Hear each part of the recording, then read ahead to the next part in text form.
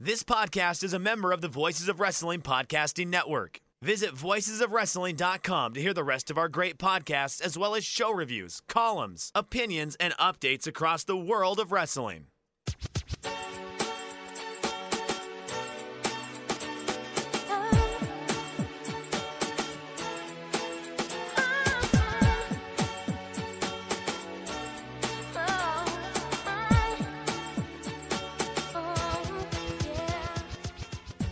This is Everything Elite, the world's best podcast devoted exclusively to all elite wrestling and the elite extended universe. I'm Aaron, joined as always by my good friend, Nate, aka Epitasis. What's up, Nate? And how was the intro this week? I noticed, I feel like you intentionally infused it with a bit of growl there.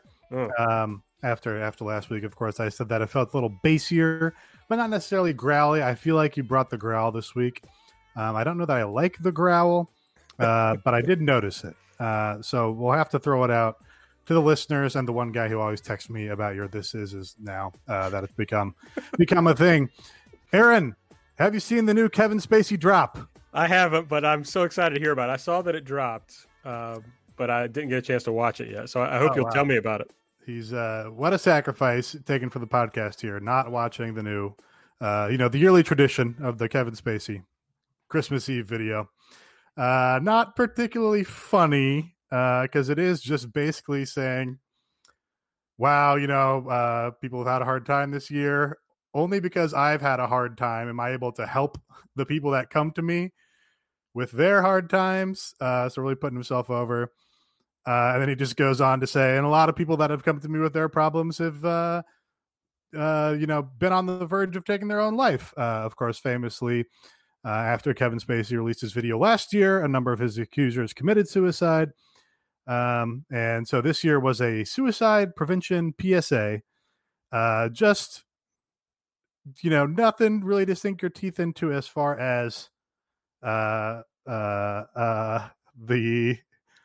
inanity of the thing that he does, but a fully insane, surreal, out of bounds, just absurd evolution in the ongoing Kevin Spacey Christmas video saga. Yes, he is no longer asking us to let him be frank. He's no longer killing us with kindness. No, he's saying, go ahead, dial that 1-800-XMIS number, which is a suicide prevention hotline. All right. We're also joined by Mike. What's up, buddy? Hey, y'all, it's your old pal. Yeah, it's weird how now the absolutely absurd Kevin Spacey clips are one of the big things I look forward to on Christmas. It used to be, people staying up for midnight mass, watching This Is What a Wonderful Life. Now, society, we've gotten to a point to see what is this absolute creep and weirdo going to do. So it's a real statement of my general belief that we all lost our minds in the mid-90s. This is the last evolution of it. I'm still trying to pinpoint the time where I believe that society has greatly just lost it more so than ever. Don't know if it's either when Princess Diana died or the Monica Lewinsky trial. I think it's one of those two. Could be when American Beauty came out. I mean, if we just want to tie Kevin Spacey into this. This was just addressed on the Comedy Bang Bang that I was listening to this morning, the yearly best of. Paul F. Tompkins posited that it was immediately after the release of Charlie Bit My Finger. You see, I think that's a little late, though. I think Charlie Bit My Finger is a little late because we were wilding out before that. Yeah, but I think it's really the point at which everybody got on the internet. When the internet Sure. was just a hobbyist thing and for teenagers in their AOL chat rooms, it had not infected and corrupted and debased every part of the human experience. I guess he was taking the Charlie Bit My Finger as the point at which basically everything and everyone was just always on the internet at all times. Right, the point of inflection. I get what Paul F. Tompkins was doing there. Friend of the show, Paul F. Tompkins, of course. Paul F. Tompkins famously did voice work on one of the SmackDown versus Raw games as like the tutorial trainer was voiced by Paul F. Tompkins for some reason. Actually, I talked to Rachel Millman about this because she is corresponding with him, and he apparently hates wrestling, so not actually a friend of the show. But I would like to get the inside dirt on how a man, one of the funnier people on the planet, came to do the voice work for the SmackDown versus Raw trainer. Well, fans, friends, it's Christmas Eve, and Santa has brought you lots of goodies in the form of this wonderful podcast, and you can get more of our presents over at our Twitter account at Everything AEW. I'm at Aaron Like the Car. Nate is at Epitasis. Mike is at Fuji Heya. Make sure you're subscribed to the podcast on the podcast app of your choice. Give us a 5-star rating and review if that podcast app is the Apple Podcast app. And if you want to support the show, the best way to do so is to head over to patreon.com/everythingelite and give yourself a little Christmas present in the form of bonus audio from your favorite EE boys. On this episode, in addition to all the normal stuff we do, we're going to run down the EE 2020 awards. We laid out all the nominees on our Patreon. Our patrons voted, but we will bring the winners directly to you for free on this episode. But let's get started with Elite or Delete from a very late night episode of AEW Dynamite. Nate, what was your favorite thing from the show last night? I think the thing that I was most impressed with on this show was basically that both the young up-and-coming tag teams were both put in very big positions, and I think both asserted themselves really well. You had the opening match, the match meant to hopefully retain some of that NBA audience with MJF and Chris Jericho against Top Flight, who is, a couple of teenagers basically who have been in the company for all of like 2 weeks. And then you had the main event match with the Young Bucks versus the Acclaimed. Very easy to imagine how either of these matches could have been much rougher. You have, not that either of these teams show that they're like particularly green, but they don't have a ton of experience under their belt. And I really thought both matches were pretty good, and both of those teams showed up and showed out in really big spots on this television show. So, yeah, I think that was the big bright spot for me here. And I would say that the team that impressed me more out of this was Top Flight, because the Bucks have plugged people into their formula before, and it's kind of hidden some of the issues with other tag teams, more mainly being Private Party. So I expected the Acclaim match with the Young Bucks for the tag team titles to be a solid match, just from knowing, like, all right, the Acclaimed are a solid tag team. They've really gelled on Dark, and you put them with the Young Bucks, that's going to be a good match unless something disastrous happens. But the fact that Top Flight against Chris Jericho and MJF were able to really acquit themselves well on the show was kind of remarkable, and it was in a way that when you like look at this, like, Chris Jericho is older than both these guys combined. And Chris Jericho, as has gone along with Twitter, was not looking in his best shape last night. So I came away being really impressed, and it's something that in this tag team division that sometimes has periods of feeling real stale, where it feels like that unless you're in the title program, you're not really doing a whole lot. I felt like that this was a significant step forward for the division coming out of last night's show. Yeah, that's what I wanted to talk about related to this selection was Chris Jericho. I'll go ahead and drop our listener Elite here. Swirls, Elite, NBA Twitter roasting the shit out of Chris Jericho. If you saw that going around, there's just like a handful of, or a screenshot of a handful of tweets of people being like, fuck, Chris Jericho looks awful. People probably hadn't seen him since the 90s or whatever. So I guess when I immediately saw, like, the first thing on TV was Chris Jericho, and at the time I thought, oh, that's a good idea. But it's like, wait, am I like brainwashed from watching him every week to not realize how fucking insane he looks? And actually it's a bad move to be like, oh, they've got this old ass dude who looks awful now as like their main guy. Yeah, I wondered that also, mostly catalyzed by this NBA Twitter screen cap. It's hard to say because we're all, not only are we like in a wrestling bubble now, but I think probably every wrestling fan has a relationship with Chris Jericho that is like firmly outside the normal person's understanding of Chris Jericho. Going back to WCW and then like, oh yeah, Chris Jericho jumping to the WWF was like a significant, a sign in the WCW versus WWF battle. This was the place where the young, exciting talents go, is to WWF. I'm reminded a couple years back when Chris Jericho was doing one of his later WWE runs, a new fan to wrestling. It was Matt V. Brady on Twitter, added me and was like, "Hey, what's the deal with this Chris Jericho guy? Everybody loves him, but I don't fucking get it."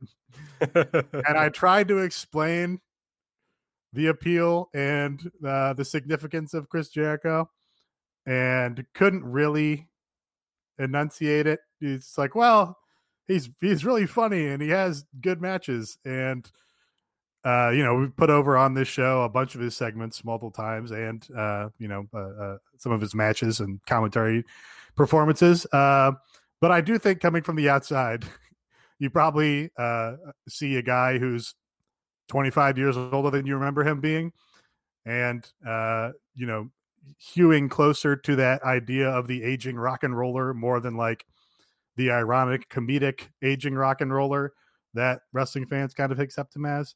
And maybe it's not coming across as fresh and exciting and vivacious as you want the brand to. Yes, I agree with all that. I wonder if I see what they're doing. And someone pointed out, like, oh, the first voice you heard was Jim Ross, and the first person you saw was Chris Jericho. And it's like, I don't know, maybe that's not a turn on to people. Yeah, it's like I saw some of the tweets are like, oh, this is like new WWE or WWF because you have those touchstones. And the next big thing was Sting on the show, right? Right, yeah. And I also like see the logic of what they did. I just don't think that they thought out from outside the bubble in a way. And I think that's what it came down to. Yeah, it's hard to find the balance because you want some of those things to appeal to people and be like, oh, I remember Sting. I want to see Sting. But you also don't want it to be like, oh, yeah, this is fucking knockoff WWF. Well, you don't want it to be TNA, right? You don't want it to be like... Right. They had Chris Jericho in there with three very young guys, MJF and Top Flight. So it's like, I think the idea is in the right place there. It's like, hey, here's the one guy I know, and here's three other exciting young talents. Just you got to find that balance somehow. And it's going to be a different balance for every viewer too. So who knows? Right. It's not quite like TNA having like fucking Jeff Jarrett as the champion, or even later when like Hogan was basically running TNA when it was, long past his prime. They do. I mean, of course, the thing that makes sense is maybe somebody remembers Jericho and then that makes them watch, but then they latch on to these other guys. So I agree, Nate, that I think they're probably going about it the right way, but it does concern you when it's like, I don't think about how crazy Jericho looks, but I guess if you haven't seen him, or if you just turn this on, it's like, wait, I'm supposed to believe that's like fighting other people. Well, it's like, he looks insane. Yeah, he looks insane, and we're in whatever correct level of irony to be like, it's awesome that he looks so fucking crazy, right? And other people are not going to be on that same level. So yeah. All right, Mike, what was your favorite thing from last night? Well, Nate went off board and took what I was going to talk about first. Ooh. So I'm just going to go with what y'all expect out of me. Pac versus Butcher owned. Yeah. This match, it was such a smart match for like a TV match. Like the idea of like Butcher taking 75% of it and then Pac finally kind of getting it together. Then you have all the groups kind of getting interplayed, and then Pac pins Butcher clean, and then you have Archer and Pac do kind of another like stare down, will they, won't they thing. And it's something that they've been kind of lucky about how this all kind of turned out, with like Pac being able to be back in the States, especially considering what's going on in the UK now.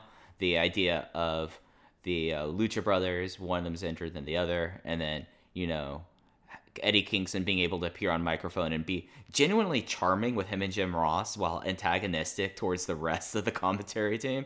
And it just kind of like, and they gave this match like the big 11 o'clock, the big second hour bridge, and I felt like that was perfect for the kind of thing. And I came away with this going like, hell yeah, Butcher. Like, I was going to like this match anyways because Pac's in it, but Butcher was awesome in it as well. It was a great time. We got to see a flying burrito from Butcher, which is tremendous. I mean, if someone's going to like call up like Manny Fernandez, I'm going to have a good time. So I had a great time with this match.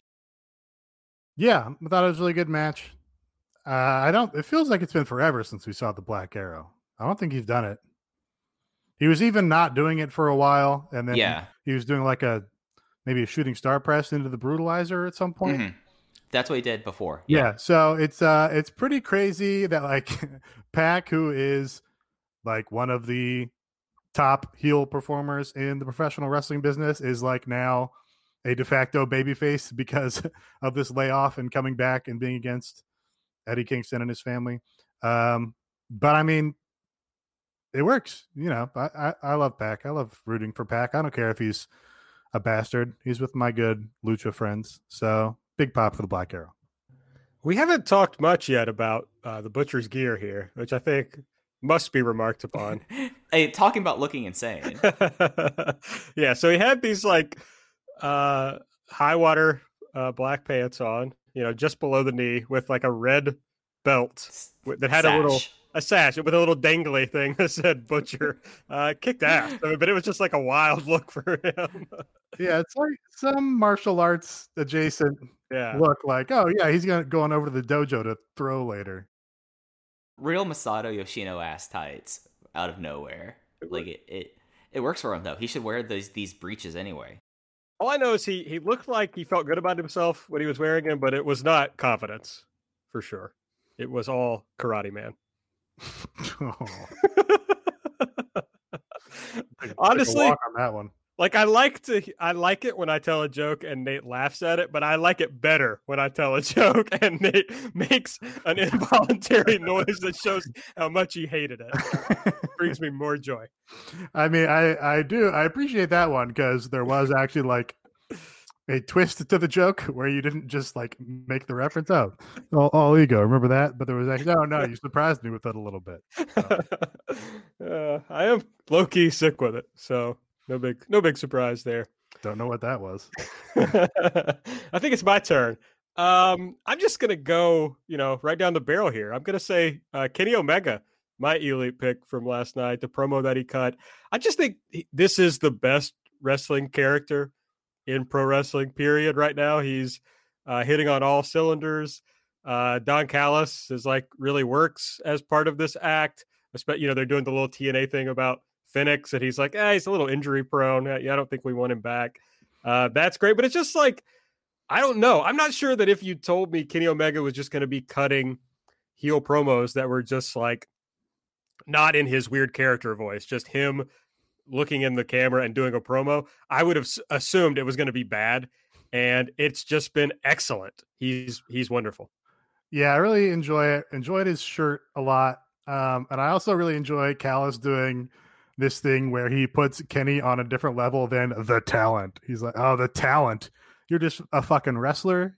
You don't get to make decisions because we're office over here.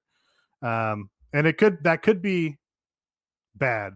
Like there is a version of it's like, oh, it's a fucking, corrupt management storyline again.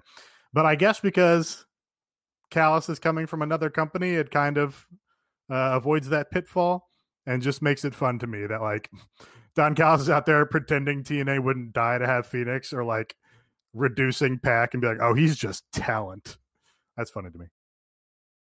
It's just something that this act comes off so well. They pop off the screen not only because they are wearing insane things, like Don Callis's rose-colored glasses are just remarkable, and then Kenny's jacket, but the promos and the way that they're doing this is in a way that we haven't really seen from Kenny Omega, that it's not like the overwhelming like super villain character that you saw. It's not like the it is a level of the egotism that you saw before, but it's also I would argue it's much more rooted in reality than anything else he's really done. So it comes across like a big champion. Like it's one of those things that seeing him walk around with the title belt, appear in other places, I hate throwing like the touring champion comp on it, but we're kind of getting that vibe from him that it's like, oh, Ric Flair's cutting a promo about him coming to Birmingham, Alabama to face hot local upstart here. And you kind of get that vibe from it, that it's a cultural touch point that would be a bit older than I would say most of like the more casual AEW fans, but it's something that it provides a lot that I think everyone can kind of get behind and get the idea of this is who Kenny Omega now is as a heel champion. It comes across incredibly well. Yeah, it works.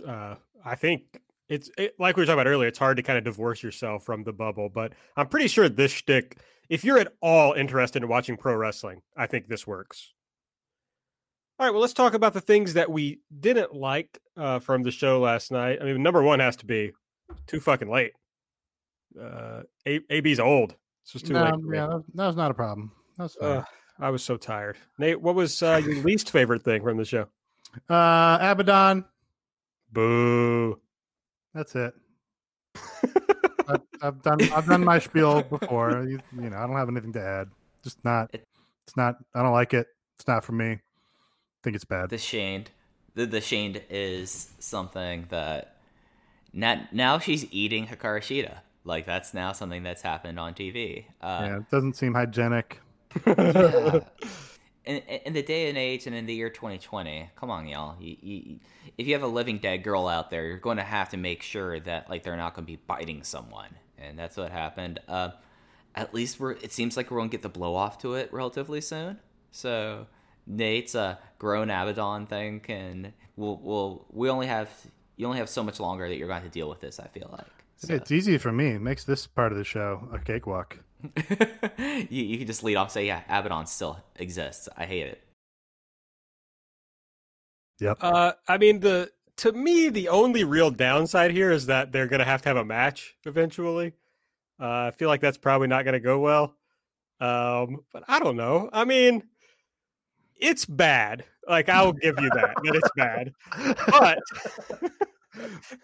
like, the women's division, reached a real point where it's like they don't really care about it. So at least this is funny. Like, I think I can at least take this that. Is like their one. I mean, they're doing the Jade Cargill angle, but this is like the one angle they're doing. It's pretty weak.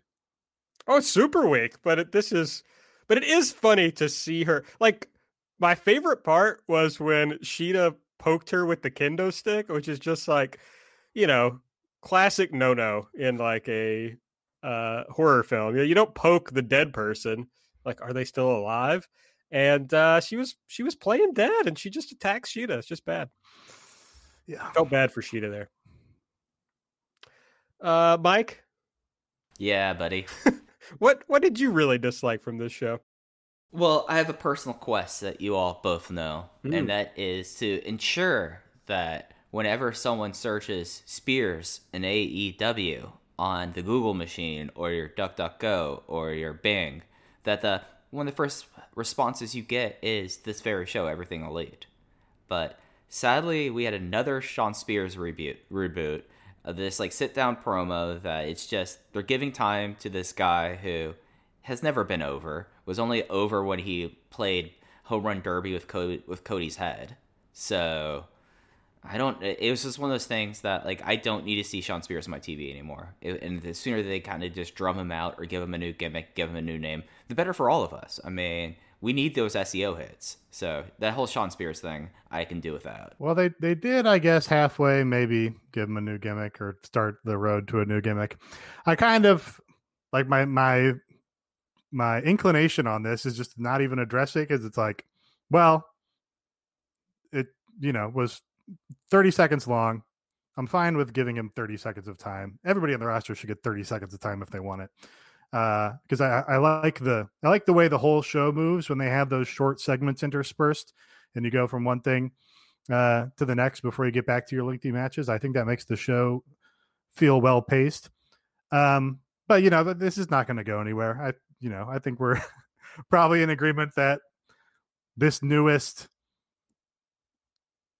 re-gimmick, this newest repackage for Sean Spears is not going to elevate him to a top guy. It's just, he's going to be in the same space that he's always been, except for the, immediate aftermath of hitting Cody with the chair. So I don't know. The glove was very stupid. So at least they got rid of that. It's at least an improvement. He said he's going to go away.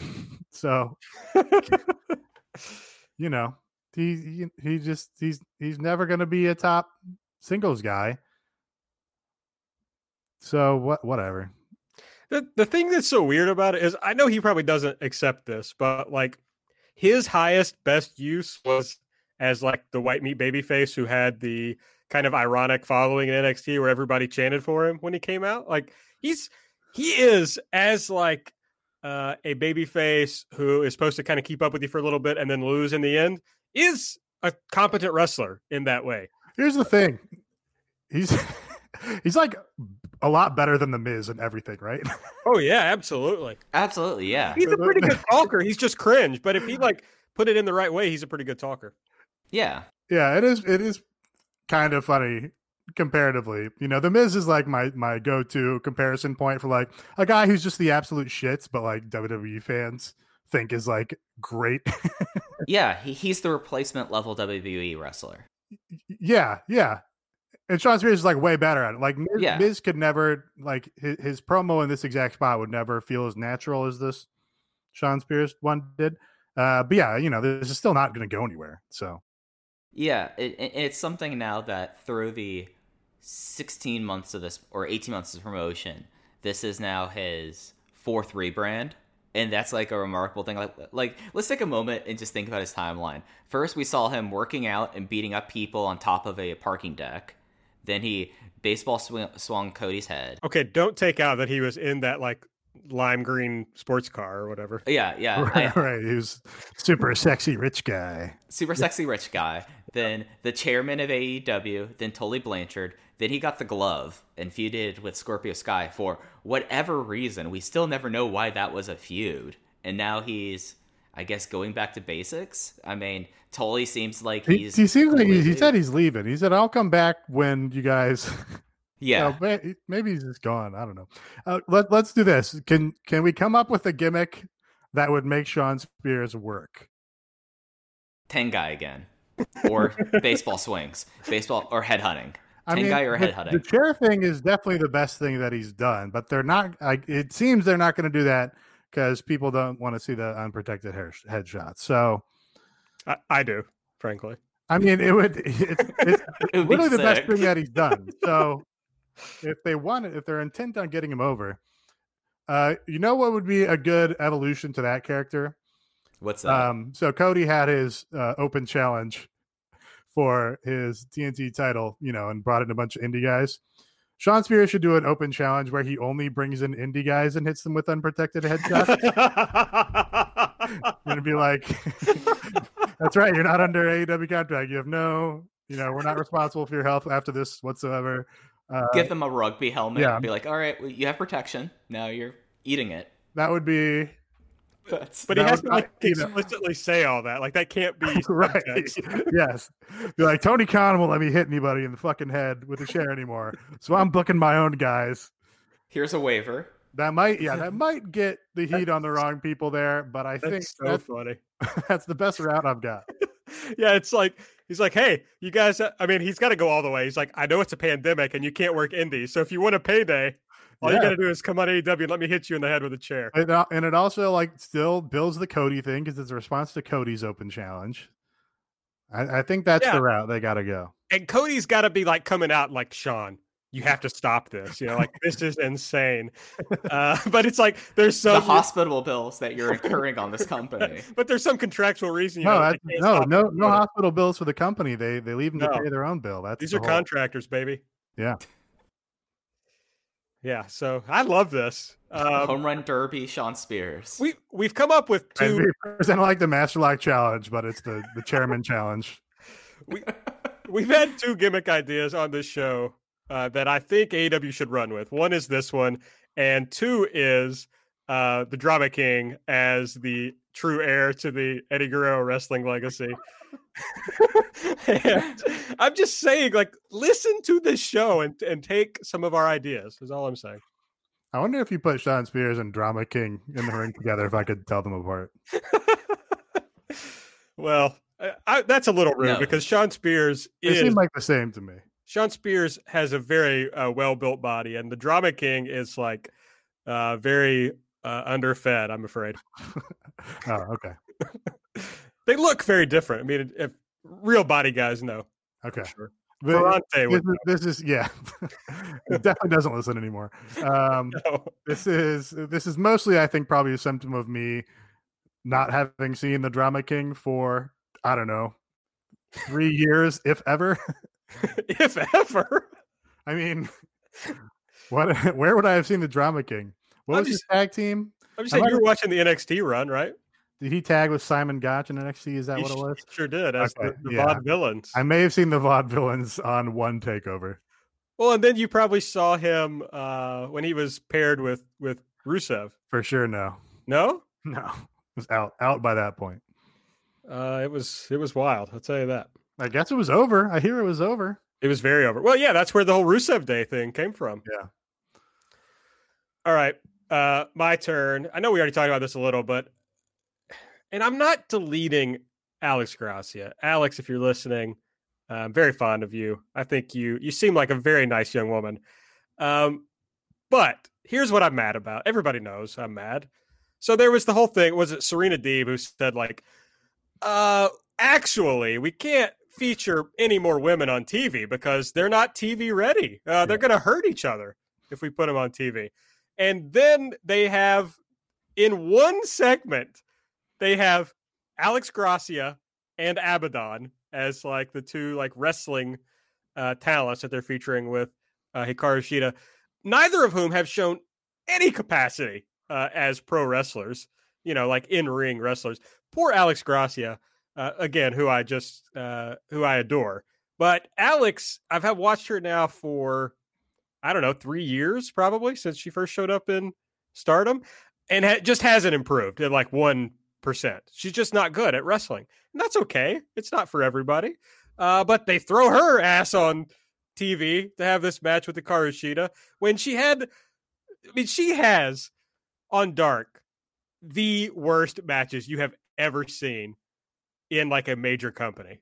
It's remarkable. It's insane. Just like doesn't have the ability to string spots together in any way, but they throw her on TV. So it's like, I know that they're lying to me, but stop it. Stop lying to me. Just be honest about why you won't feature women on this television. Well, here's the thing. There are women that can wrestle that never get on TV. I know. Penelope Ford, I think when's the last time she wrestled? It's booked for Dark, so she's in wrestling shape, I believe. Has a big angle coming up. Why don't you have her beat somebody in 2 minutes? Big Swole, not on the show. Britt Baker, not on the show. Rosa, Deeb, Nyla Rose, fucking Layla. Shanna's back in the States. Shanna's in the country. Yep. All these women who can wrestle and are theoretically featured parts of your women's division because you've like signed them to deals, and just not. Allie can wrestle, and I don't even think was involved in the Butcher segment on this show. So yeah, it just mystifying. And it's something that, as you said, AB, she's a known quantity at this point. Alex is, and we know that what you see is what you get. And if Serena is saying, "Oh, we have people that they're not TV ready," then how are you going to get them TV ready when you're giving slots to people that are known quantities and we don't expect them to improve? Why? I mean, I know Kylan King. This was for people who didn't watch Dark. They made a match that between Kylan King and Alex Gracia. The winner got to face Hikaru Shida in a non-title match. The match that Kylan King had with Hikaru Shida was miles better. Just run that match back. It's an inconsequential match. The results and the records are about to reset on January 1. Run that match back because at least you're developing someone there.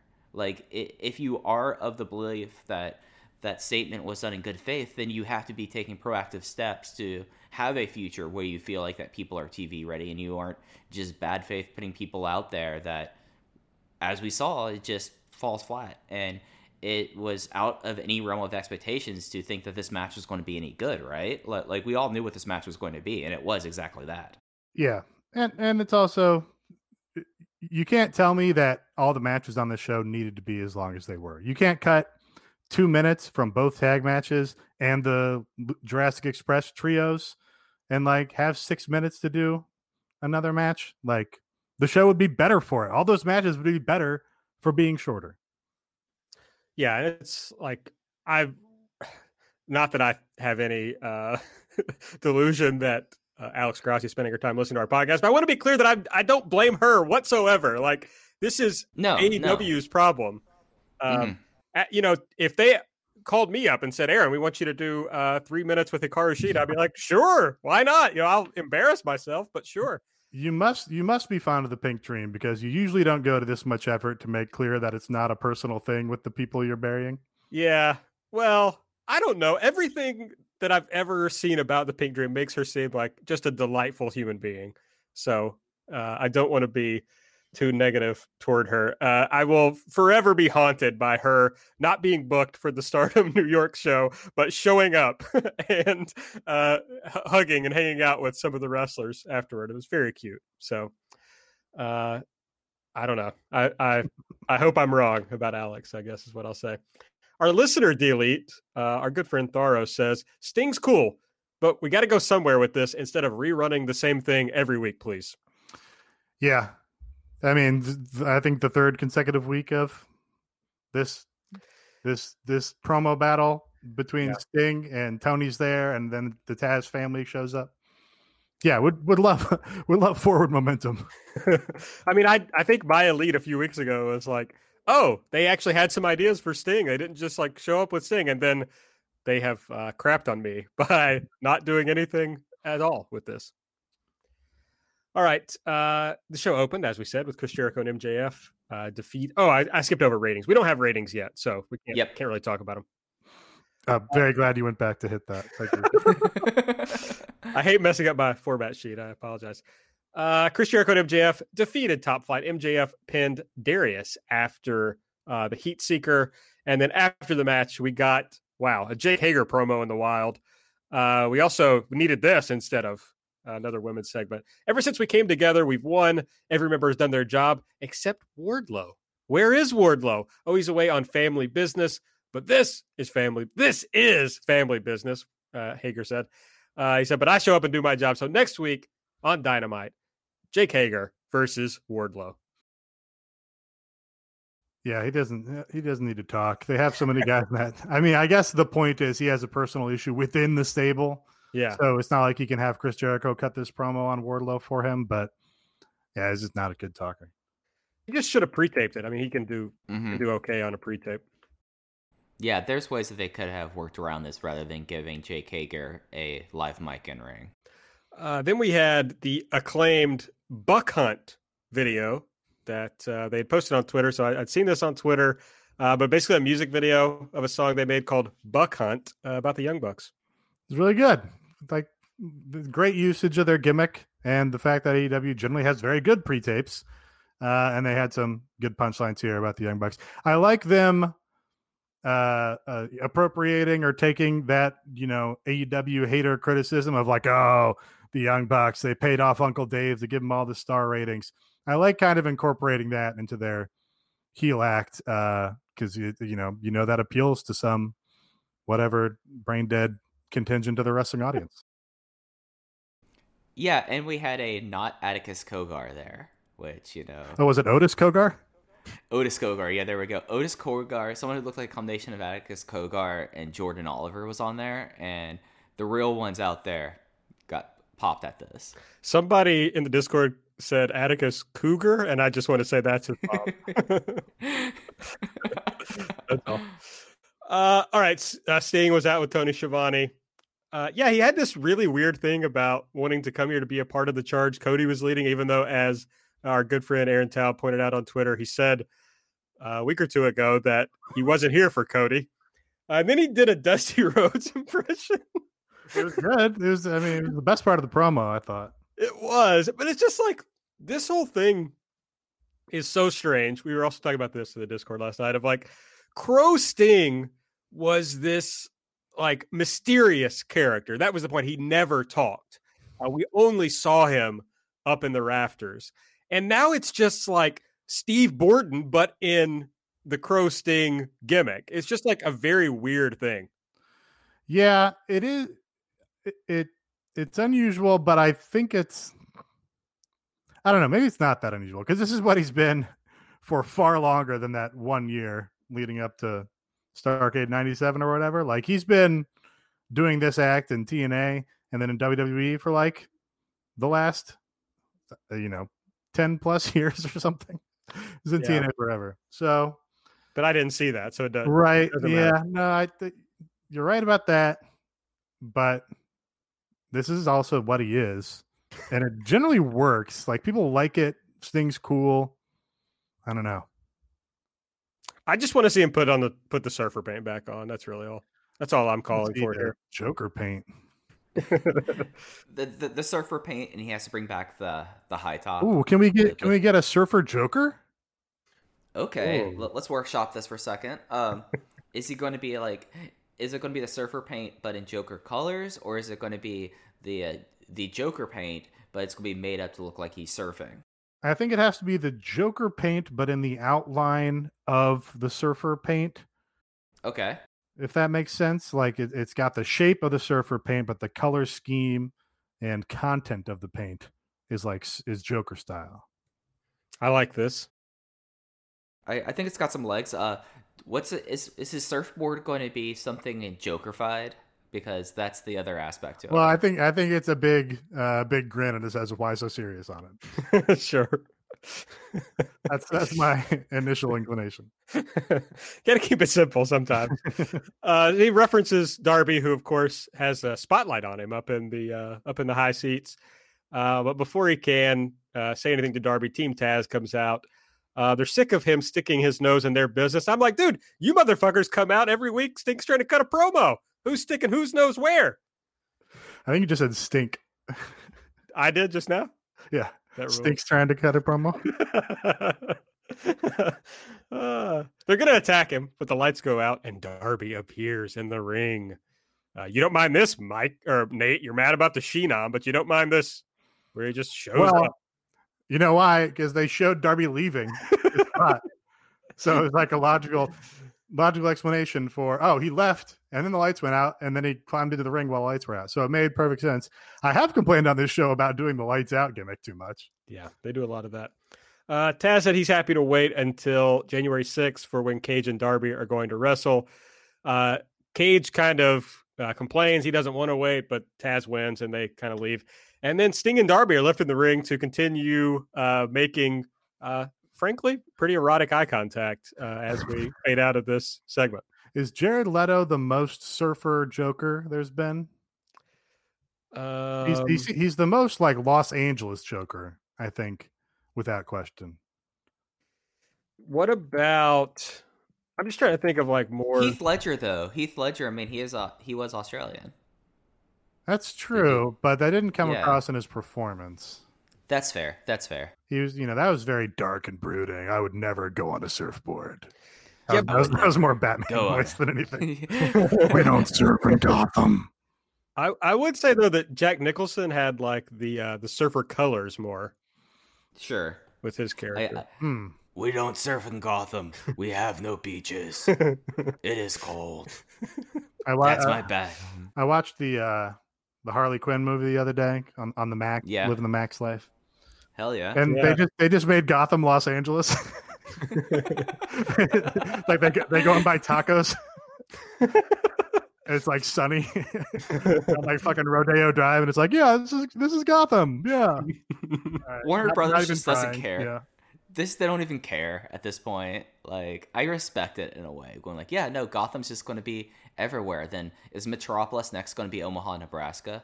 Because that's what I want to see. Yeah, but Gotham just encapsulates all parts of the Metro. Yeah, the greater U.S., meaning the three most populated cities. MJF is backstage. He, tries to point out that the cameraman is not hidden. He's actually invited the cameraman. It's like, just let go of this. Like, no, I like it. I like it here because it also makes him seem like a phony, even though. Yes, that's true. That's true. He's going into a room where Santana and Ortiz are, they don't like him. They're getting up when he comes in. MJF says that he knows Santana lost someone close to him. I think we talked about this last week, but his stepfather recently passed away. And MJF talks about how he also lost his grandfather recently. He knows how hard that is. He's here for Santana if he needs anything. Santana tells him to keep his head up. They shake hands, hug, and then Ortiz comes through, and they also shake hands. So a sweet little moment. Yeah, so I like it because it also raises the question, like, oh, is he a phony or is this genuine? And then we don't know. But if they're doing, maybe this is how MJF gets part of the Inner Circle on his side for the ultimate Inner Circle implosion. So yeah, a little bit of intrigue there. I was really holding my breath, afraid that he was going to make some off-color joke about Santana's stepfather dying. Yeah. I'm glad that didn't happen. Yeah, that would have been annoying. Yeah. Jungle Boy, Luchasaurus, and Marco Stunt defeated Colt Cabana 5 and 10. Jungle Boy pinned 5 with an assisted power bomb. After the match, Tony Schiavone was in the ring to interview the winners, but Tully and FTR interrupted on the Tron. Tully said FTR is the 2020 Tag Team of the Year. He says he knows the Jurassic Express guys want to make a name off of FTR, but if Marco sticks his nose in, Tully might have a flashback to the 80s. Marco flipping out after he said that. Yeah, that was the highlight to me, is like Marco got actually offended that some old guy talked shit about him. And the way that he started flying around and then both of them caught him at the same time was pretty great visual image. Great work from Marco here. Match was fine. It was a decent match. It's what you expect. I love seeing Alan Angels each time, and Colt Cabana is like the weird member of the Dark Order is interesting to me. Yeah, it is. I guess they must just be waiting on Brody to come back to figure out where they're going with the Colt story, because the whole thing was, Colt was being initiated, and then Brody got mad at him for losing a match or whatever, but then Evil Uno was, still being nice to him or whatever. So I guess you need Brody back to continue the angle of, oh, the leader of the Dark Order actually doesn't like this guy. That computes to me, but seems like it's been on the back burner for a while now. Yeah, Dark Order is just kind of back on the treadmill. I mean, they just are doing the same stuff over and over, waiting for Brody, I guess. Yes, but at least they did find a couple cute little stories to do in the interim. The Adam Page thing is good, genuinely good. And the 7 Dusty Rhodes thing, or Dustin Rhodes thing, is like, oh, that's a fine little holdover feud for Evil Uno to get a little more presence on the show. So yeah, it is on the back burner, but I don't know. It's not getting tiresome to me.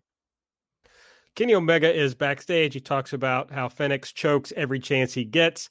And now you have to face someone who doesn't love you. He's referring to him facing his brother previously. In fact, someone who doesn't even like you. Honestly, Kenny says he's afraid he might put Fenix out. But maybe Impact will take you back. But Don Callis says he doesn't know. Fenix is a little injury prone, but they could call Conan. And so Conan gets, I think, his first shout out on AEW television. Conan was in the Las Vegas vignette. Oh, that's right. I apologize. So Conan is maybe he's AAA and Inner Circle affiliated.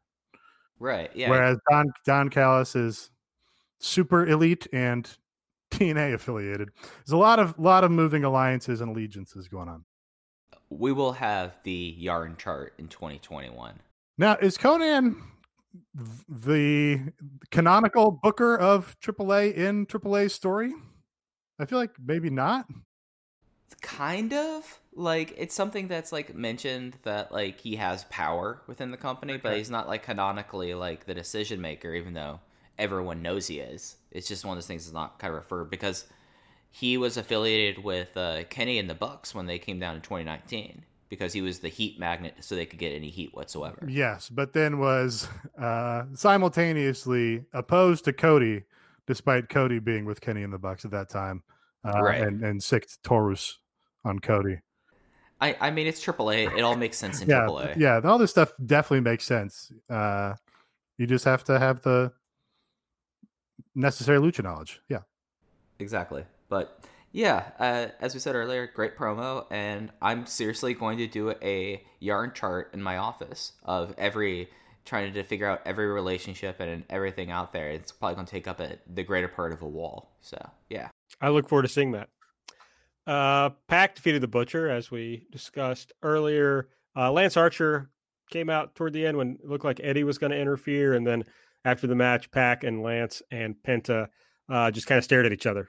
So, furthering their uneasy alliance. Jade Cargill's backstage. Essentially, she suggests that Brandy got pregnant because she was afraid of Jade, which I think is true. Then she says Shaq has called out Cody. I'm not sure that's true. So she's calling out Brandy and says they better find her a worthy opponent because she is tired of this shit. Yeah, still very confused about Shaq's involvement. Yeah. To recap, Jade Cargill came out and confronted Cody because Cody was talking shit about the giants that he beat. And Jade Cargill said, well, I know a real giant. But then they had a backstage interview where Shaq was like not that fussed about Cody and didn't really seem to care, but he did really want to see Brandy and Jade Cargill go at it, which is not happening now. Yeah, just kind of, a mess. Yeah, making sense of this is something that it'll be interesting, like 5 years from now, talking about, like, so what was the original plan with this? Because I have no idea of what's going on at this point. I mean, Cody and Brandy versus Jade and Shaq makes sense to me. But it can't happen now. But yeah, it can't happen now. And, from Shaq's performance in that interview, didn't seem like he was particularly enthused about doing it anyway. Right. Yeah, I mean, technically, I'm just saying here, I'm not a billionaire son or anything, but I'd get all the signatures on a piece of paper before I started putting bits of the story on my television. That's just what I would do. I agree that is how most people would do it. I kind of like, I don't like the fact that story threads, up and vanish from moment to moment. Some of them come back, which is great. But it is kind of fun to see them do stuff like, oh, let's heavily feature Ben Carter on this television show after an NBA game when he's not under contract to us and will not be under contract to us. That's kind of just a weird pro wrestling thing that is kind of fun to look back on. Miro, Kip, and Penelope are out with Tony Schiavone. Tony did a lot of work on this show. I feel like recently he's very involved on the show. Kip says it's the first ever wrestling wedding on TNT. I thought he was going to claim it was the first ever wrestling wedding, which I thought was funny. Are we sure? Didn't David Flair and Miss Hancock get married? That I saw people discussing that. Maybe that was a Thunder. What was that on TBS? TBS. Yeah. Or was it WCW Pro or Saturday Night? I mean, no. The David Flair wedding was absolutely on WCW Nitro. Okay. So were they preempted for the dog show that week? Oh no, that was USA. USA had the dog show. By the way, the way, it happened on September 11, 2000. Wow. I was so excited for a second that they did that. Then I was like, oh, wait, no, they were dead at that point. Yeah, no, it was exactly 1 year before. The death of WCW for sure caused 9/11. Yeah. I think the data is clear. Yeah, if you could indulge me for a second, what would WCW would have done on 9/11 if they were still alive? Fuck, man, I don't know. Because you got to assume that Kevin Nash would still be booking. Oh, yeah. Major Guns would have rejected Team Canada and gone back to a flag print bikini. Oh, yeah. That would have been good. Yeah. General Erection, they had to bring him in for something. General Erection going to the center of the ring and laying an American flag in it like John Cena. I'm so mad that actually, now that you mentioned this, that we didn't get to see what WCW would have done in response to 9/11. Okay, it's hard to imagine them doing something more offensive than Muhammad Hassan, but I think they would have, right? Oh, for sure. Oh, it matters who has the pencil. If it's Kevin Nash, DDP. I don't know. Dusty. Nash is. I don't know. Tough to say about Nash. Nash is at least like vocally anti-racist. Now, yeah, but everybody was more racist in 2000 and 2001. That's true. I don't know. By everyone, I mean all white people were more racist then. That's true. Let's see. I'm looking at their last pay-per-view, Greed, Yes. to try to see like if there's any... Mike Sanders would have to be involved in what happens for the memorial. Team Canada was heavily, and Hugh G. Erection was around. He was on that show. I'm telling y'all, it would have ended with General Hugh G. Erection laying a flag down in the ring, and then saying that he's going to go and sign up for the military and end up like Pat Tillman. I see that Sean O'Hare was on this show, and I can't now stop from thinking about the thing that Alan Forel posted earlier from Tanahashi, where he was basically like, Sean O'Hare was so fucking hot that it was hard for me to wrestle him.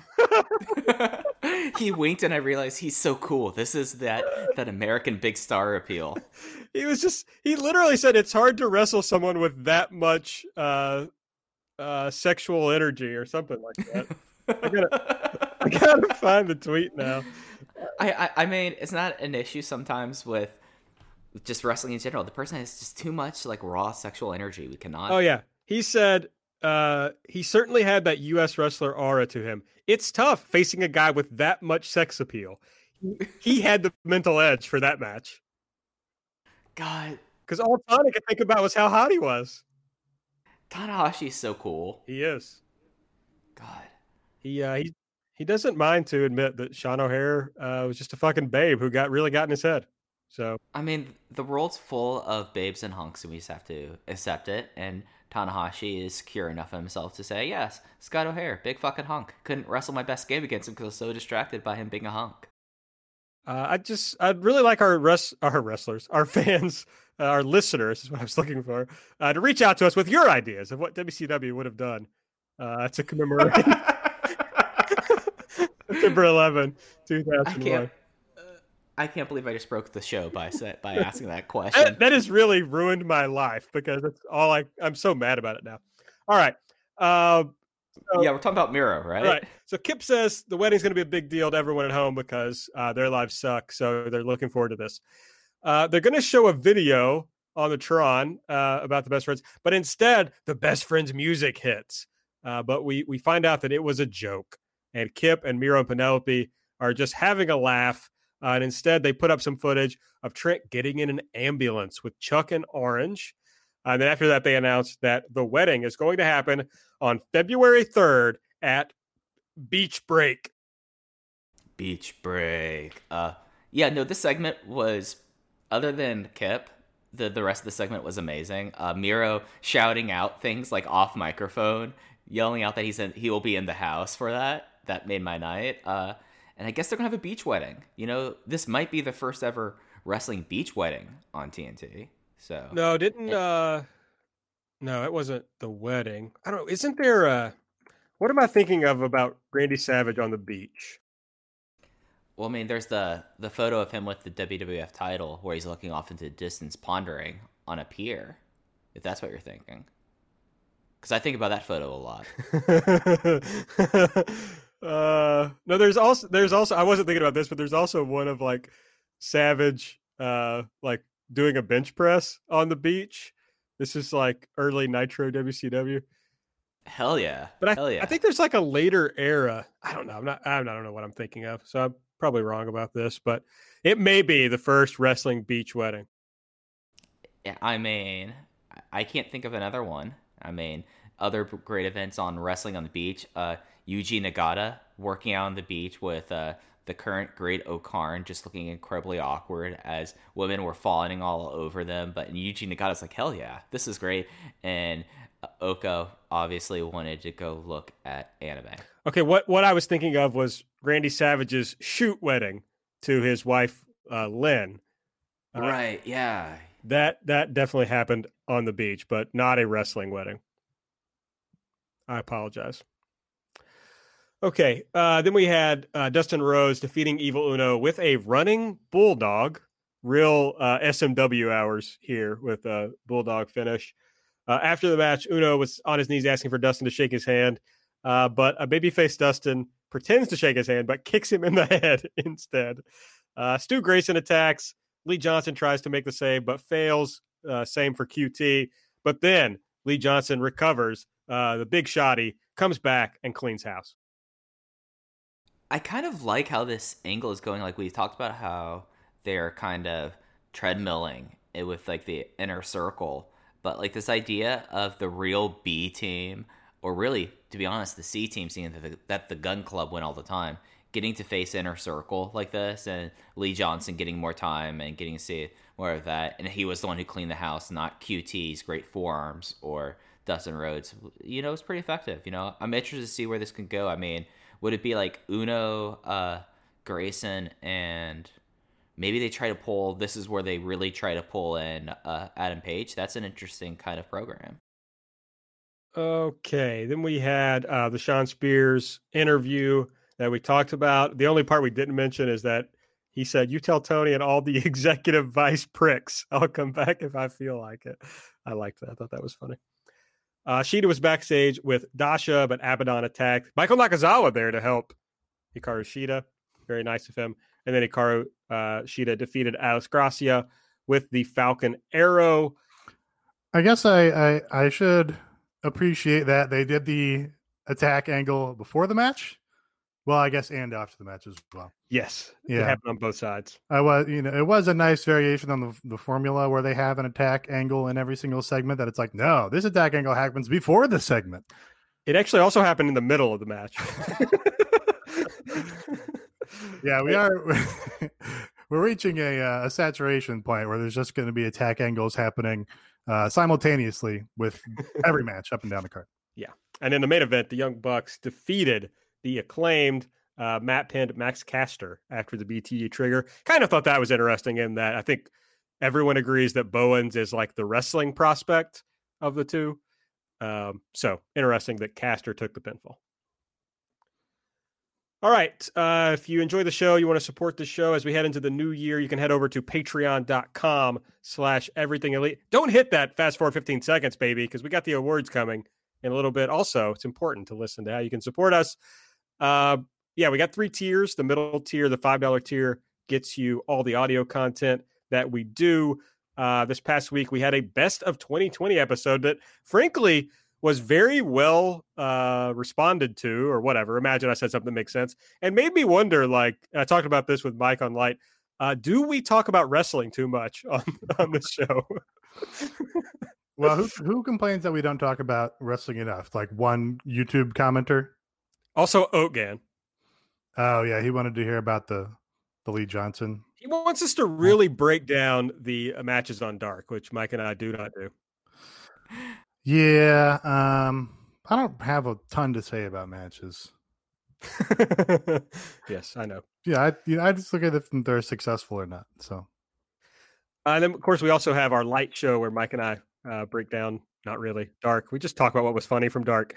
We previewed Dynamite, and then Nate hits the vlog quick hits. But there was lots of good stuff on there this month. Mike did a really good show with Brandon Howard Thurston. I hope everybody will check that out. We have a Discord that's a lot of fun. We, everybody, even for late night Dynamite, we were in there chatting last night. So join us, won't you? Patreon.com. We were up to the exotic hour of 11 p.m. That's right. Central time. A lot of us live in Eastern time, Nate. I can't account for after your poor decisions. That's buddy. Take that upon yourself. I've made a lot of poor decisions. But a poor decision I haven't made is being a part of patreon.com/everythingelite. Come over and subscribe. All right, we're going to, well, no, that's not true, but the E Awards are next. I was going to say we're going to close it out with that, but we usually talk about what's going to be on next week's show at the end. So, yeah, EE Awards, baby. You can go listen to the nomination show on the Patreon. That was a lot of fun. Basically, each of us gets to nominate one, and then we do a wild card where we have to reach a consensus on the 4th selection.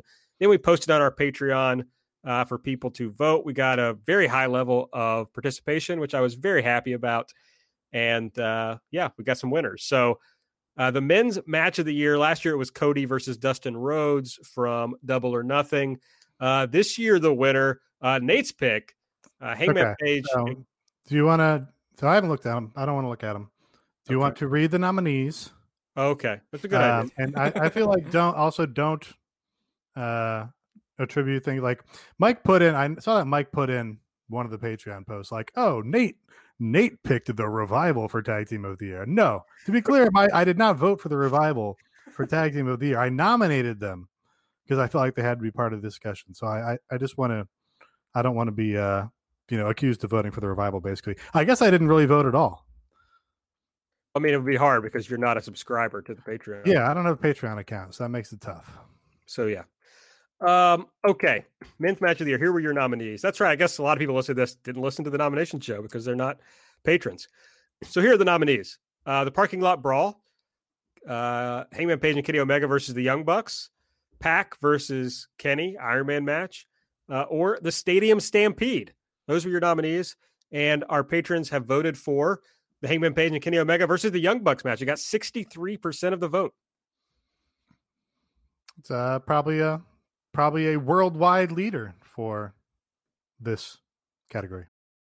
Yeah, I think that you look at what might pop up on global top 10 lists at the end of this year, and I think that this probably will be the high watermark for AEW. So, made sense to me, and in that margin, it was something that you kind of got to a point where it was just like there are some clear candidates and some that just weren't that kind of candidates, and I feel like that those four, even with the one that I nominated being the Pac and Kenny Iron Man matches, are ones that were really well thought of. Women's match of the year. Last year, Riho versus Nyla Rose, the initial Dynamite match. This year, the nominees were Riho versus Nyla Rose, the TV match where Nyla Rose won the title. Nyla Rose versus Hikaru Shida at Double or Nothing 2. Hikaru Shida versus Penelope Ford at Fyter Fest. And the wild card match was Thunder Rosa versus Serena Deeb. Your winner for the second year in a row, Riho versus Nyla Rose, with 49% of the vote. Congrats. I don't know if you guys want to comment or you just want me to keep going. Well, I have no takes on this category. Yeah. Good match. Yeah.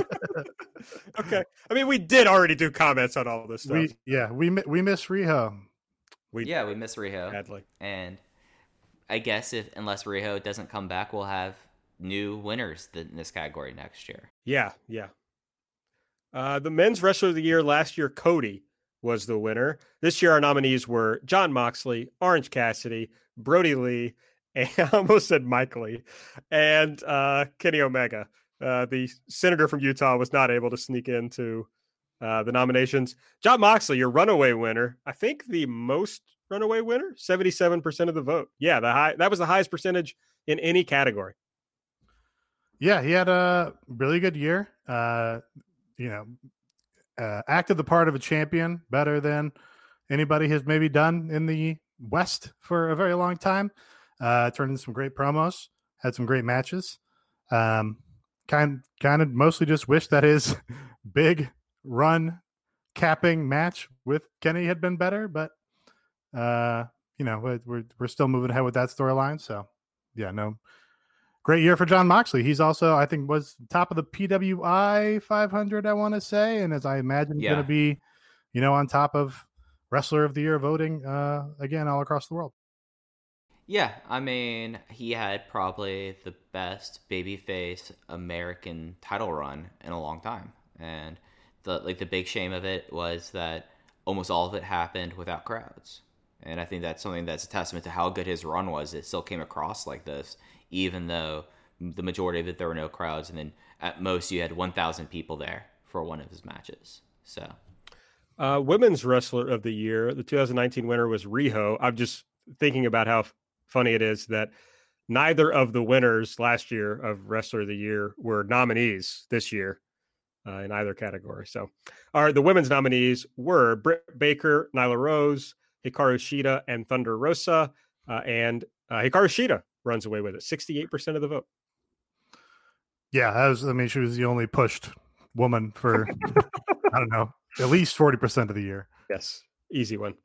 Tag team of the year last year, it was Santana and Ortiz. Wow, they really didn't get as much focus this year.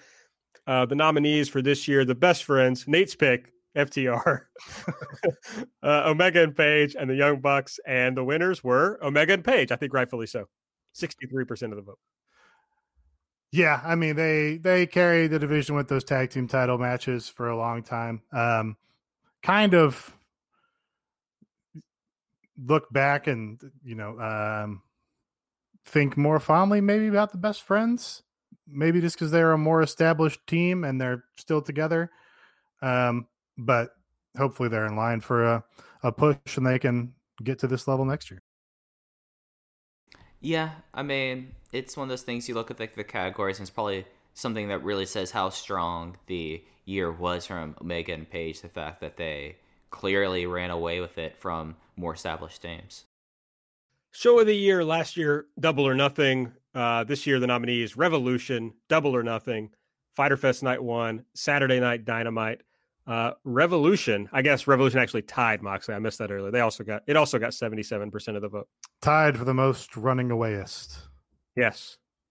Largest share of the vote. Feud/storyline of the year. Last year was Cody and Jericho. This year, the nominees: the Kingston Moxley feud, Orange Cassidy and Chris Jericho, Best Friends versus Santana and Ortiz. The wild card pick was Team FTW versus Team Darby. And the Kingston and John Moxley feud wins with 67%. Yeah, great fucking promos. Really got a lot out of Eddie Kingston in his relatively short run in this company so far. I'm realizing this is just a hard segment to do. Yeah. Should have thought it out more, perhaps. I mean, I'll say this. I feel like it's going fine. Okay. Yeah, good. It's going great. You're doing a great job, champ. Thanks, Keep it thanks. up. I will say that looking overall, there's only one of these that I was surprised by the result. So when we get to it, I will have a lot to say. All right, best on interviews. Cody in 2019. Cody really racked up the wins the first year of AEW. Our nominees this year: Eddie Kingston, Taz, Ricky Starks, and John Moxley. Eddie Kingston wins. Ricky Starks got 0 votes, folks. Yeah, Really good. That was a bad nominee for me, even though I think he is a great promo. I think it's a good one. It's just this was a year with the other 3 guys in the category are we're really good this year. Yeah, I mean this is going to look a lot like your top 5 best on promo Observer Awards is going to be all of these guys. So What can you do? Mm-hmm. Best on Twitter, Chuck Taylor was your winner in 2019. Nominees this year: Nyla Rose, Big Swole, Chuck Taylor, and Luther. And Chuck Taylor, our only, I think, repeat winner. What was this percentage? How did Luther do? 61% for Chuck Taylor. And this is me trying to load the post up to figure out. This is what it sounds like, folks. Peek behind the curtain. You can hear the gears turning in the laptop. How many years until we have to retire Chuck Taylor from this category? Because I feel like that there's a legitimate conversation that Chuck Taylor might just win this category as long as this category exists. That's certainly possible, especially with our patrons it's a very pro Chuck group. Luther came in second, but he only got 19% of the vote. I don't know. I feel like the curse of Twitter is that after you've read enough of somebody's thoughts and basically solve them, then you will get annoyed about them regardless of how much you might like them. I feel like that's kind of systematic within Twitter. So, a couple more years of Chuck doing his little Chuck thing. Be like, all right, Chuck, we get it. Fucking move on, buddy. Breakout Star 2019 was Darby Allin. The nominees this year: Will Hobbs, John Silver, Ricky Starks, Anna Jay. The closest of any category, Ricky Starks is your winner with 48%. John Silver right behind him with 43%. We had a lot of debates about the nominees on this one. We did. Mm-hmm. We really did. I was vindicated as my nominee won. So it's okay. Nate. John Silver is not as much of a breakout star as Ricky Starks. Well, at least my nominee did better than Aaron's nominee. That's fair. Well, but what we're not accounting for here is I don't know in what order we went. Sometimes you get to nominate somebody before other people. This one I specifically remember. We all thought we all said our nominee at the exact same time. And they were different. So that's right. We all thought it was super obvious. Wait, but didn't we all miss someone on this? No, or was there another category? There's a category. We forgot Brandon Cutler and Peter Avalon. Oh yeah, that's right. That's right. Very funny. Okay. intangible of the year. This is basically where we try to throw something in that we couldn't find a spot for anywhere else. Oh, and I lied to you last category. This was the closest category. Jesus. Excalibur won in 2019, which problematic choice for us, honestly. Looking back, really wish we could take that one back. This year, the nominees were Dark Jobbers, Sue, Wardlow, and The Gooch. And Wardlow was your winner with 38% to Sue's 36%. That surprises me a little bit because Wardlow is like too genuine a selection. All the other ones have a nice sheen of irony on them. Right. I hope Mickey Cooch Jr. is doing okay right now, by the way. I feel like I said that on the nomination show too. We have a fairly sincere group of patrons, I would say. Yeah, I'd say we're probably more irony poisoned than our audience, yes. Yes, for sure. Which, maybe we should think about that. But I can't. I will never think about anything. It's just my brain.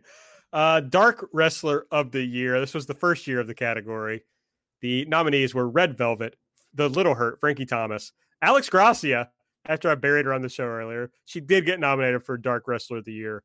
And Brandon Cutler was the wild card. And the wild card won. 58% of the voters went with Brandon Cutler himself. The heart and soul of BTE. Indeed. The nemesis of good old JR. And finally, best shoulder content. The nominees were what you would expect. Being the Elite, A Shot of Brandy, Miro on Twitch, Sammy Guevara's vlog, and the classic one, Being the Elite, 51% of the vote. Don't like it. I think that it was a weak year for Being the Elite. I think Sammy Guevara's vlog is ascendant. Miro on Twitch is excellent. And of course, the Shot of Brandy is the best thing that they put out. So I have to say that I'm disappointed in this one. It should have been A Shot of Brandy by far. Yeah, I can't call it a weak year for BTE because they basically fully rehabbed the Dark Order and turned them into like the hottest thing in the company after having been like the worst thing in the company. That's fair. That's fair. And some good bits interspersed throughout. Anna.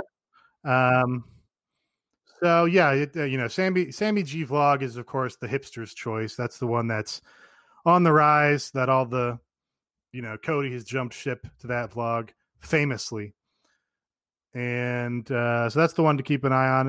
A Shot of Brandy, I guess they have to retire or make it what do you replace it with? An espresso shot of brandy? Is that the solution on account of she's with child? I think you have to find a new host or do everything non-alcoholic. A shot of... I'm gonna tell you guys, a lot of people, I think, continue to drink in moderation while pregnant. Yes, but they don't drink in moderation on that show. That's true. She gets sloshed. That's true. Okay, coming up next week on Dynamite, the New Year's Smash Night 1. It's a big ass show. We got the AEW Men's World Title, Kenny Omega versus Phoenix. Jon Moxley will return, so he is definitively not going to be in Japan for Wrestle Kingdom. You doubted Tony Khan when he said that he was not going? Yes. Wow. I mean, I've been trying to tell people for a while, he would have had to have been in Japan last week. Well, nobody knew where he was last week, so he certainly could have been there. He wasn't on Dynamite. I had a good reason to believe that he was in the States. Well, I don't stalk his house, so I didn't. I don't stalk his house either. I did. You make me seem like a creeper. I don't try to peek in his blinds and see what's going on. So I don't know. All I know, I'm just a lowly podcaster. I don't know anything. The AEW Women's World Title: Hikaru Shida versus the Shinam Abaddon, and Jake Hager versus Wardlow. So a pretty big card here. Yeah, Wardlow gets to wrestle. How about that? That's right. Wardlow hasn't wrestled that tag match that he had with MJF? Yeah. And it's been a while. Okay, is this going to be the Jake Hager match that delivers, Aaron? I mean, he's in there with the undefeated, the unimpeachable Wardlow, who delivers in every segment that he's in, and now he's got the toughest task of his career against Jake Hager, the guy whose segments never deliver. The 2019 Intangible of the Year winner, Wardlow. 2020, you mean? It's the deliverable, the deliverable object against the undeliverable Racist? I don't know. Parcel. Parcel? Parcel. Yeah, I mean, this is probably the least well-built of the Jake Hager singles matches. For sure. Well, the tension has been brewing for a while, but then they're just like, now the match is happening. Yeah, it just doesn't feel as hot as it might have at one time. So I have not gotten worked into thinking this is going to be good, but there's still time for them to release a Road to that will get me talked 100% into it.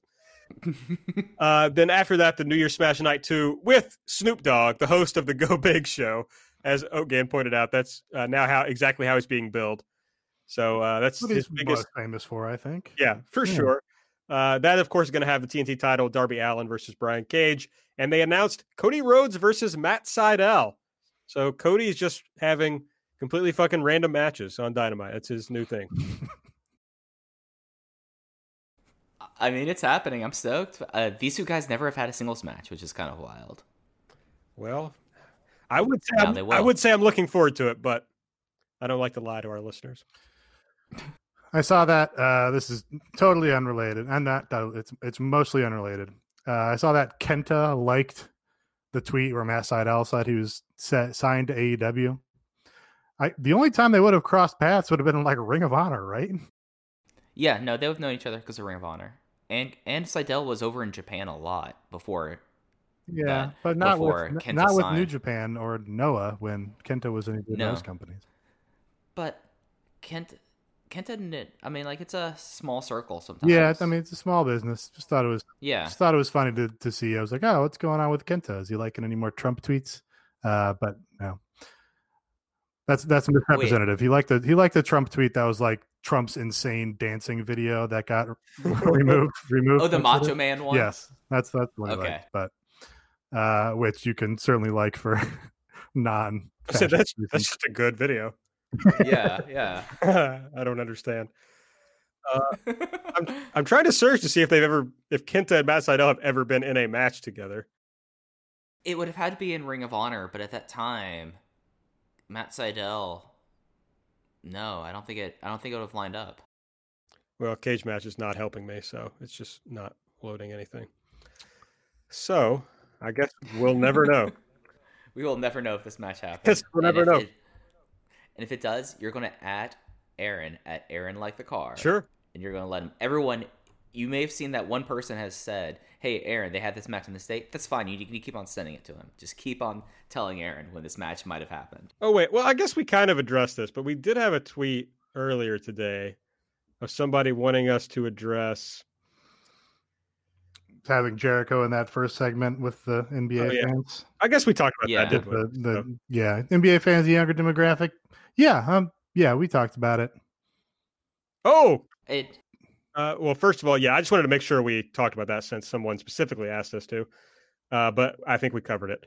But Kenta and Matt Sydal had a match at Ring of Honor's The Bitter End in Philly in November 2006.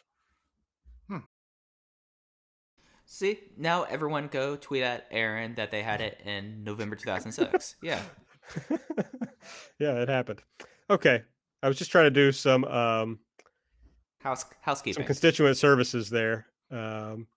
We got a on the Jumping Bomb Audio Twitter account. We got a tweet that says, this is someone who follows us. They tweeted, at JBomb Audio Podcast is like throwing literal shit at a wall with RNG aim and trying to predict where it's going to hit. Do you know what RNG aim would mean? No, I was hoping. So it's random number generator. Okay. What? This person follows us. Why? I mean, this sounds mean. This sounds really mean. And it's like our last episode was just like, we were just doing awards from the year, you know? Sure. Yeah. So it's like, what are they so mad about? Anybody that tags anybody in a tweet is a fucking lunatic. That's what it comes down to. Like, shut the fuck up. It's like Excalibur tagged Giannis about missing his free throws. That was insane. Like, what are you doing? Like, did you see your own mentions whenever you fuck up or whatever, and people yelling at you or like, hey, remember when you were racist a couple years ago? Like Yeah. you would think you'd like be like, okay, maybe I don't tag this guy about missing his free throws. I think if I were Excalibur and like all the shit that is out about Excalibur was out there, I would probably never criticize anyone publicly ever. It's insane. Just set my Twitter up to just auto retweet what the PR team wants me to retweet. So if I were friends with Giannis, I would just be like, "Hey Giannis, tweet these videos at Excalibur." Just body him. Tweet out to all your followers, like, "Look at this motherfucker." Yeah, That'd be sick. This you? And then... Yes, that'd be perfect. All right. Well, I think that's it for the show. Make sure you're following us on Twitter at Everything AEW. I'm at Aaron Like the Card. Nate's at Epitasis. Mike's at Fuji. Hey, subscribe to the podcast. Please give us a 5-star rating and review if you use the Apple Podcast app. And support the show this holiday season over at patreon.com/Everything Elite. Is this the last show of the year? Or will the next one, I guess, technically be on New Year's Eve? Are we going to record on New Year's Eve? What the fuck do we get well, to I'm do? not going out. Yeah, definitely not going out. Okay, it's not the last show of the year. But anyway, thanks, everybody. But if we record it on the last day of the year, then you might not get it until next year. So That's right. This probably is the last show of the year. So thanks, everyone, for listening this year. We appreciate it. I know the year has been shitty, but I hope everybody has. If you're celebrating Christmas, hope you have a nice one. I think Hanukkah's over now, right? Is Hanukkah over? Yeah, Hanukkah's over. Yeah. Hope you had a nice Hanukkah, Kwanzaa, all the many varied holiday celebrations. And thanks for spending an hour and 46 minutes so far with us. An hour 30. Well, I started the stream before y'all got on. Thanks for spending 90 minutes with us. Well, if we keep talking, it'll get longer, Aaron, and then you'll be proven correct. So I don't know. I know it's important to you to be proven correct over Mike. Yes, that is important to me. And just wait, because I have receipts. Oh, what a tease. I mean, I have brain damage, so come on. Come on. All right. Okay. Thanks, everyone. For Mike, for Nate, I'm Aaron. We'll see you next week.